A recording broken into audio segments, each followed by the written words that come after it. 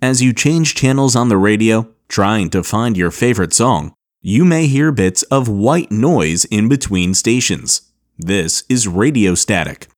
But what exactly is static? Well, radios are designed to pick up signals broadcast from radio stations. But those aren't the only signals invisibly flying through the air. Communications between phones, cars, planes, and computers can all create their own signals that get jumbled together just outside of radio frequencies.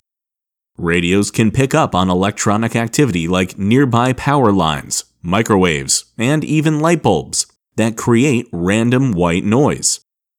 But a lot of that static comes from space, specifically from cosmic microwave background radiation.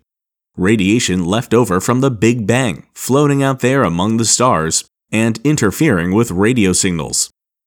And there's even atmospheric noise, created by lightning discharges, which you may not think contributes too much to radio static, but considering there are 40 lightning flashes per second across the entire globe, they add up quickly. And all of those signals add up to create radio static.